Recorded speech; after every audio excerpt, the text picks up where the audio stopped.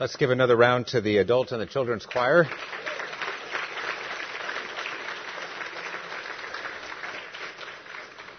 It's a lot of work involved in that, isn't it? If you've been involved or if you've been taking your kids to practice and so forth, you know how much is involved in that. Awesome.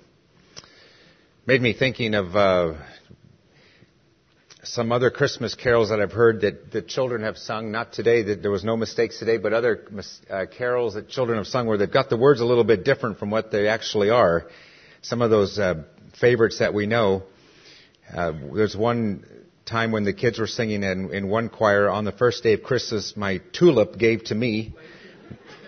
Another one, he's making a list, chicken and rice. Or another one is Olive, the other reindeer. In the meadow, we can build a snowman, then pretend that he is sparse and brown. You'll go down in Listerine. Oh, what fun it is to ride with one horse, soap and hay. Good tidings we bring to you and your kid. So, you know, when I think about this time of year, as the choir sang, it is the most wonderful time of the year. But I also think of it in one sense that it is also at the same time the most misunderstood time of the year for so many folks.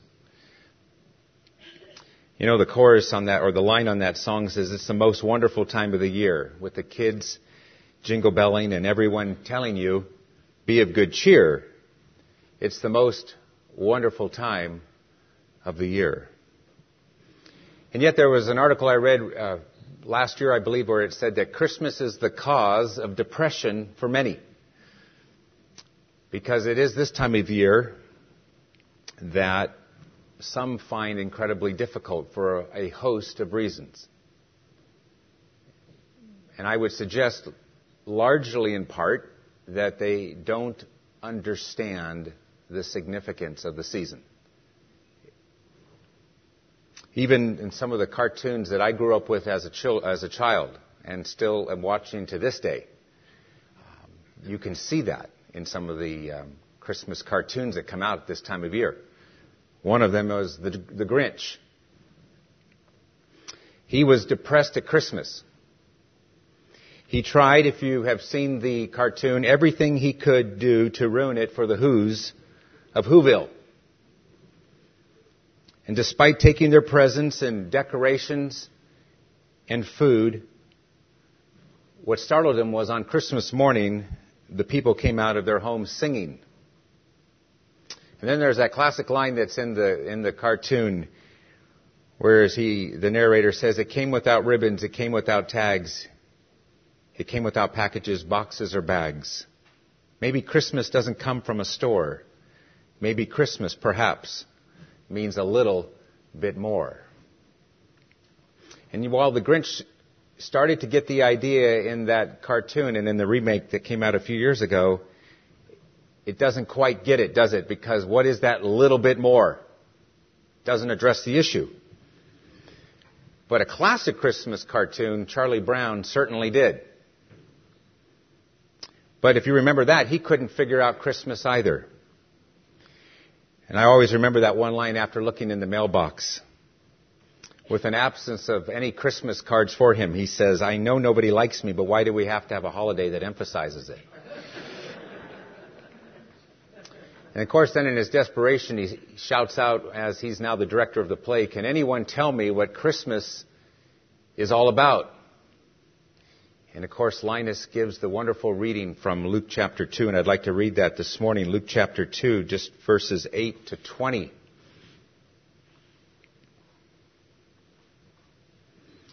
And there were shepherds living out in the fields nearby, keeping watch over their flocks at night. An angel of the Lord appeared to them, and the glory of the Lord shone around them, and they were terrified. But the angel said to them, do not be afraid. I bring you good news of great joy. That will be for all the people. Today in the town of David, a Savior has been born to you. He is Christ the Lord. And this will be a sign to you. You will find a baby wrapped in clothes and lying in a manger. And suddenly a great company of the heavenly host appeared with the angel, praising God and saying, "Glory to God in the highest, and on earth peace to men on whom his favor rests." And when the angels had left them and gone into heaven, the shepherds said to one another, "Let's go to Bethlehem and see this thing that has happened, which the Lord has told us about." So they hurried off and found Mary and Joseph and the baby who was lying in the manger. And when they had seen him, they spread the word concerning what they had been told about this child. And all who heard it were amazed at what the shepherds said to them. But Mary treasured up all these things and pondered them in her heart. The shepherds returned, glorifying and praising God for all the things they had heard and seen, which were just as they'd been told. It's an amazing story, isn't it? The humility of God, of how this whole event occurred, that Christ, the Messiah, would come to this earth. If we were to think of it and have tried to draw up the plan as to how this Savior would come, we would have never in our wildest dreams been able to do as the Scriptures have portrayed and predicted of how this would all happen all the way back from even the very first pages in Genesis. It's wonderful. Someone has said the Father's fondest thought took on flesh and bones. The Father's fondest thought took on flesh and bones. And many of us know here today, don't we really know this is the truth, that the greatest event in human history, it happened. And we have heard the choirs singing about it today, and we rejoice in it. Scripture tells us here in Luke chapter 2 and reminds us again this season, the Messiah had been born, had come to earth. One of my other favorite Christmas movies that I know many of you like is It's a Wonderful Life. And, of course, the story of George and the angel Clarence and how George is going through a lot of hardships and is starting to think maybe his life here on earth was really a waste. And he's contemplating jumping off that bridge. And, of course, it's Clarence's job to restore him and save him from doing that. And it made me think, and I think you probably have heard the analogy before, just as the angel's trying to have George realize and go through, what would the town be like? What would have happened if he had never lived? If you were to contemplate, even for a short time this afternoon or for this coming next couple of weeks as we just ponder the Christmas season and all the joy in it, what if Jesus had never lived? What would that mean to us? I suggest to many here in the room, we would be absolutely devastated. We would be absolutely, if we could somehow have knowledge of that reality, be absolutely brokenhearted. What difference would it make in our lives? What would our lives be like today? When you think of your life today, if you are a follower of Christ, if you were to just try in almost nightmarish, if you like, fashion, have to try and picture what it would be like with the void that we just heard singing about if there was no Jesus. No Jesus to talk to. No Jesus to turn to. No Jesus to comfort you. No Jesus to give you hope. What would it be like? Well, if you were just to touch this for just a couple minutes that we have together, there would be no carols. There wouldn't have been a choir singing today. There would be no song to sing. You know, when we listen to the music and all the carols, there's some of them that are secular and they're nice, and then there's some that are secular and they're absolutely crazy and silly. They don't mean anything. There's no substance whatsoever. It's complete froth on a number of them.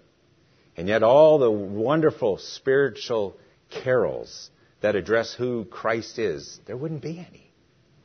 Cindy and I are going this Friday night with another couple to see Handel's Messiah in the city. There would be no Handel's Messiah. No Hallelujah chorus. There'd be no Coit playing 24-hour Christmas music for the last, seems like 6 months. There would be nothing like that.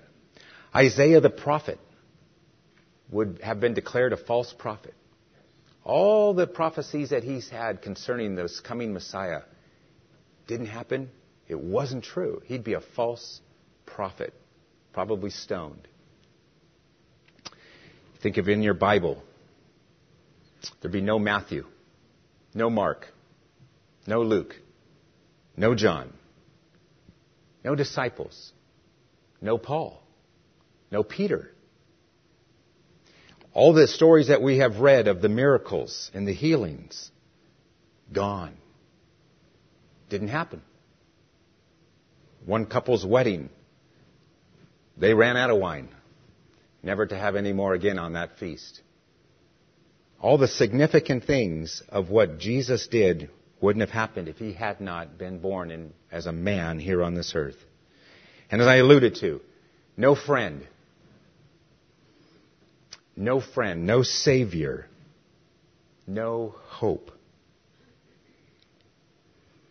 A year ago today, my mother passed into eternity. And as I was thinking about it, it was just an amazing thing to see her quietly slip into eternity on December 11th, 2010. But she had a hope because she had a Savior. Scripture tells us in 1 Timothy that he has destroyed death. Isn't that wonderful? You're here today. If the Lord Jesus, and by the way, there'd be no rapture, no promise that he could come at any moment for us. But if he tarries, if he waits, and you or I physically pass away before we go up to heaven, if we know him, if he's our Lord and Savior, and as the choir sang, if we have received him into our hearts, and we have made room for him, we have acknowledged who he is, even though we will physically one day leave this planet, we immediately will be ushered into the next place. That place that Jesus says in John 14 that he's preparing for us, this mansion that he is preparing for his followers. What a hope that is. That's why you can understand where Paul said, thanks be to God for his indescribable gift. I am kind of curious what's in these packages here. I was sitting there thinking, I wonder if there's anything in those. I wondered if how heavy it is, and you think of all the different gifts that we've received over the years. It's at the point now I can honestly say when my kids say to me, what Dad, would you like for Christmas? And it's a real blessing to be able to say this. I said, I don't know if I really need anything. That's the truth. Maybe if you want to get me a Starbucks card, that'll go to good use. I'll guarantee you that. But I'm very fortunate I don't have a lot of need for any more possessions. Because the truth be told, a few years from now, I probably won't, in my mind as I get older, even remember what the gift was. But I'll know that it was given in love. I may forget what it was. But I have not forgotten in my last 35 years of this gift of the Lord Jesus Christ that I received when I was 16 years old. And if you know him and you have received him and you're trusting in him, you know as well that even after all those months and over those years, it hasn't meant it's been just one absolute perfect ride without any difficulty, without any struggle, without any disappointment, without any discouragement, without any suffering. But we have known that through that process, we have had a friend who sticks closer than a brother with us. And he's been teaching us and leading us and guiding us through the hard times to mold us and make us more like himself. But you think about the fact that if we didn't have the Lord Jesus in our lives, how would we cope? How would we make it? When you think you're going through the difficulties that you may have experienced and so much of it for so many people with unemployment and loss of job or reduction of wages or sickness or discouragement in its variety of forms. So many have to turn to so many other devices and ways to be comforted in that kind of fix. Many turn to alcohol. Many turn to drugs, whether legal or illegal, just to cope. Yet if we know the Lord Jesus Christ today, we know we have that one who sustains us, don't we? And that's why you can understand when Paul said, thanks be to God for his indescribable gift. Faith Hill sang a song a couple of years ago that was just a gem. I was listening to it yesterday and I was listening to it this morning coming in, called A Baby Changes Everything. Listen to it if you can on YouTube and just be fascinated with these words, because at the end she says something sings something very interesting. She says, really the story from Luke chapter 2, but then she says, my life has turned around. I once was lost, but now am found. A baby changes everything. a baby changes everything. Scripture invites us to seek the Lord while He may be found, to call on Him while He is near. I wonder this morning or this afternoon as we close, is it time for you to call on Him while He's near, while there's opportunity? As you know, in my job, and I've shared it many times, and I try and not tell too many war stories at the police department, but I am so aware of how quickly life departs, how fast it can change. Just in the last week, just in our radio room, we took, I think, 10 or 11 people who passed away, in some cases suddenly, in some cases over lengthy illnesses in their home, and so someone calls 911. One was a 2-month-old baby, and then a 15-month-old child, and then a number of other people in their 60s and 70s and 80s. It reminds me all the time that there's no guarantee that we have another breath past here. And so if you are in a situation today and you're leaving and you go, I'm not really sure if I know this Savior that they've been singing about, that I have embraced Him wholeheartedly, 100% into my life to be my Lord and King, then I would just encourage you, don't wait another day to do that. And for those of us who know Him, we leave here today again just simply praising God, don't we? Rejoicing in God's wonderful gift of grace in giving us this wonderful God and King, our Savior. Let's give thanks. Lord, we just thank You for the joy that we have in hearing this message again, that the choirs, the children, the adults have been singing, and we've read in Your Word.